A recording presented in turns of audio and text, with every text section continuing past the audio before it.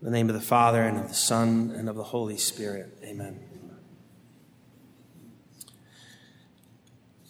These holy words of St. Ignatius of Loyola are no mere petition. Certainly they petition the Lord, but do so within a framework of adoring him at the same time. So often our personal prayer is mere petition, which is really focused on self. So much of our prayer is even just simply thinking about ourselves in the presence of God. How different it is then when our focus is on God. We can still petition, offer prayers of thanksgiving, offer prayers of reparation, but our focus is on him and not on ourselves. That distinction helps explain why some people think they can be anywhere on a Sunday morning and pray, and other people know that the only place one ought to be is where the sacrifice is being offered. We can pray anywhere, and we ought to pray anywhere and everywhere. But adoration requires vision, being able to see the one whom we adore.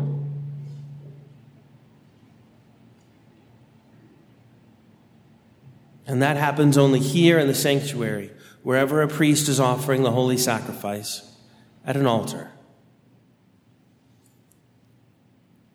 Without understanding that distinction, we don't understand what happens in the sanctuary. Consider in the Old Testament, during the exiles, the Jews had places where they could pray and teach and learn the Word of God. But the synagogue is very different from the temple, where the sacrifice is offered. The only place where the sacrifice can be offered. And so some Christians, in effect, spend their Sunday mornings in synagogues, praying, reading the Word of God, doing good things,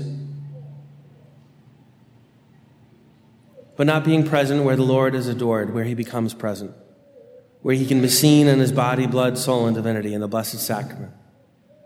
A sanctuary which we approach, which is already holy. It is not only a place where he will come to be present sacramentally, but where he already is supersubstantially in the most blessed sacrament, reserved in the tabernacle, ready to be brought to the sick and to the dying. We enter a place which is already holy.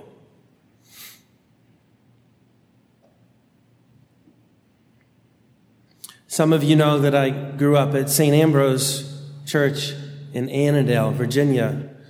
When I was young and have my first memories of attending Mass, we were in the gymnasium of the school. The altar was located on what would become the stage.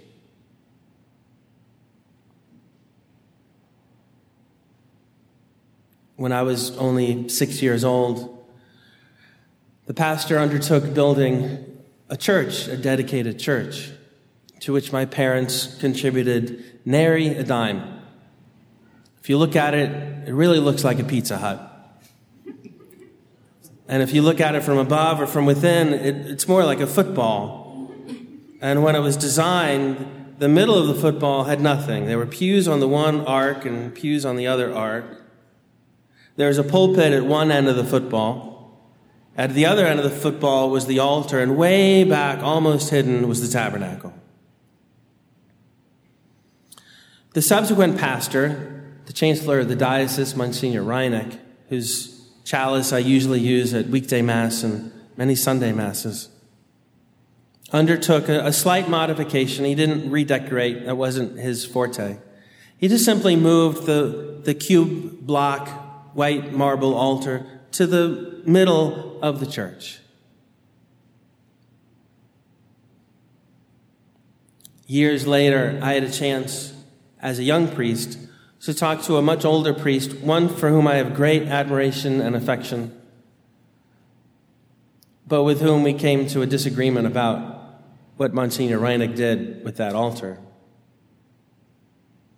Because the fond old priest said, before, when the altar wasn't there and it was empty, that's where the people could see each other. And that's where you encounter God.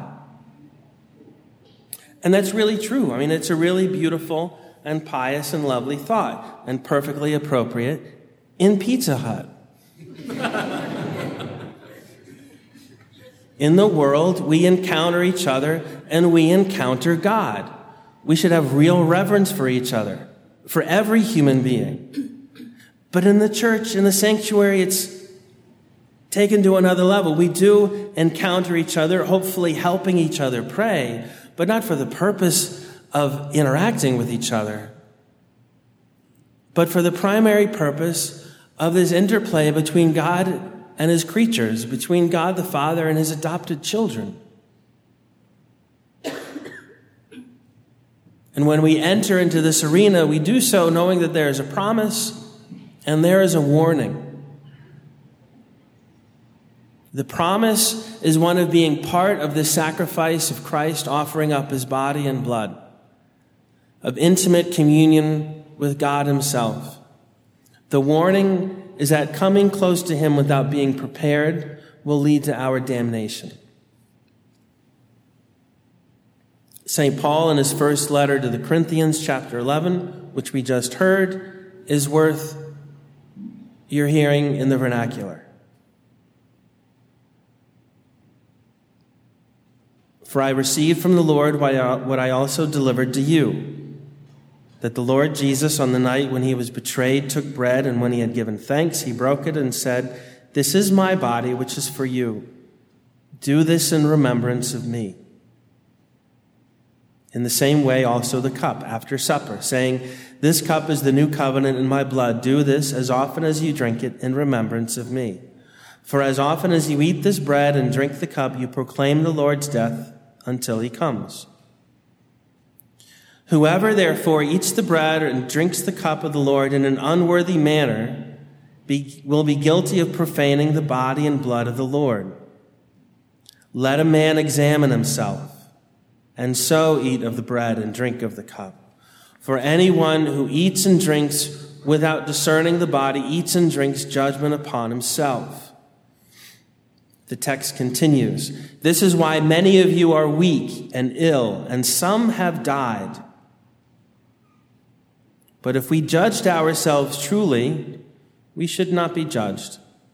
But when we are judged by the Lord, we are chastened, so that we may not be condemned along with the world." We must examine ourselves. We do examine ourselves. We examine our conscience, hopefully on a daily basis. St. Ignatius would have his sons do so at midday as well as at the end of the day. And these examines then make it possible for us in approaching the Holy Mass to know if we are preparing to receive Holy Communion or not. Whether or not we need to make sacramental confession before being able to receive Holy Communion. And if so, then we not only prepare ourselves spiritually to receive Holy Communion, we prepare ourselves physically by observing the fast. The modern fast required by canon law is such that you would have had to put down your ham sandwich about 45 minutes ago. But if we keep the older fast, 2 hours, 4 hours from the moment we wake up, our day is entirely directed at the mystery of communion with our Lord's body and blood.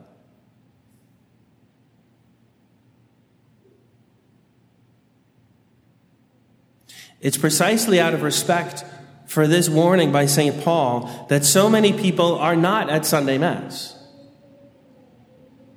Now, granted, some are at the beach and are going to Mass there. Some are coming later at 5 p.m.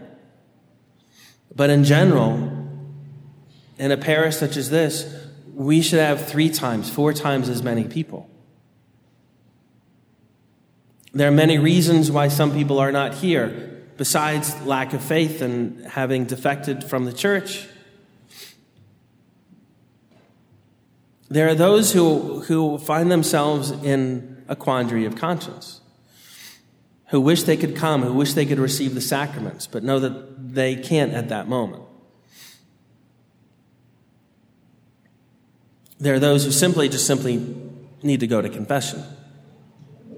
But knowing that they may not receive Holy Communion out of respect, in an ironic way, they don't come to Mass. The prevailing culture in an English-speaking church is very different from that in a multilingual setting. Consider my brother's parish, St. Anthony's in Falls Church. There we would see a church relatively full, and at communion time, relatively few people coming up to receive Holy Communion. Again, out of respect for this warning issued by St. Paul, so as not to bring condemnation upon themselves. Certainly the ideal would be for everyone to be in the state of grace and for everyone to receive Holy Communion. But at the very least, what sign of faith and devotion do we see in those who come to pray and worship even when they are not able to receive?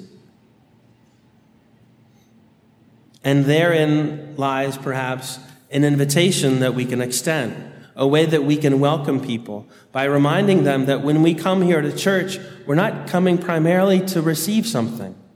We're not primarily coming here to get someone even. We come primarily to give, to love, to adore, to pray, to worship.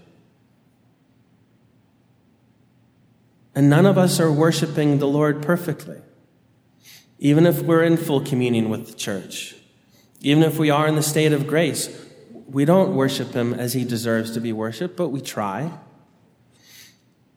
In fact, when we recognize our own spiritual poverty, we realize we have nothing of ourselves to give the Lord. There is nothing proper to us that pleases him.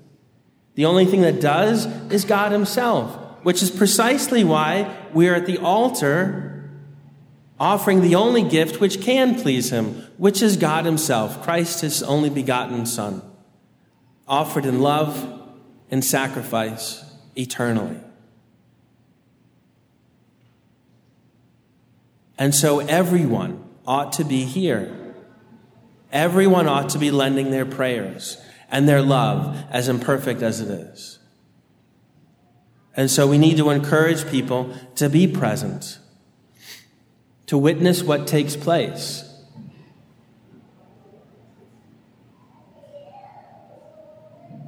As of this morning, the other masses at the parish altar will be offered facing the tabernacle and facing the cross. Should save the servers a little bit of confusion and needing to move the candles back and move the candles this way. It's a small change, it's subtle. But consider even in 1956 when this church was built, it was designed for the priest to be facing that direction. Why? Because everybody else is facing that direction too. Hopefully it can remind all of us that we come primarily to focus on God. We notice each other. We're grateful for each other's prayers. There's never a Mass where we don't mention not only the Holy Father and the Bishop, but all the living and all here present standing around the altar.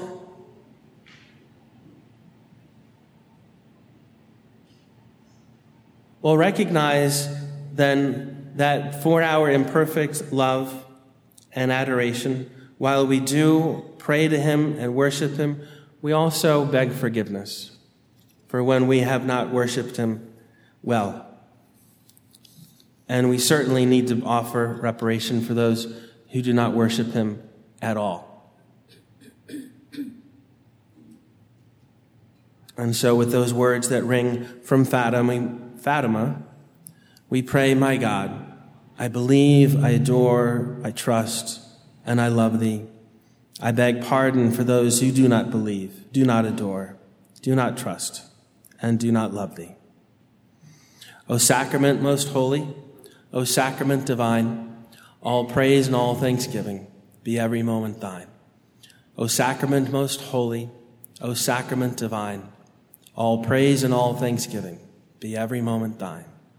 O sacrament most holy, O sacrament divine, all praise and all thanksgiving be every moment thine. In the name of the Father, and of the Son, and of the Holy Spirit. Amen.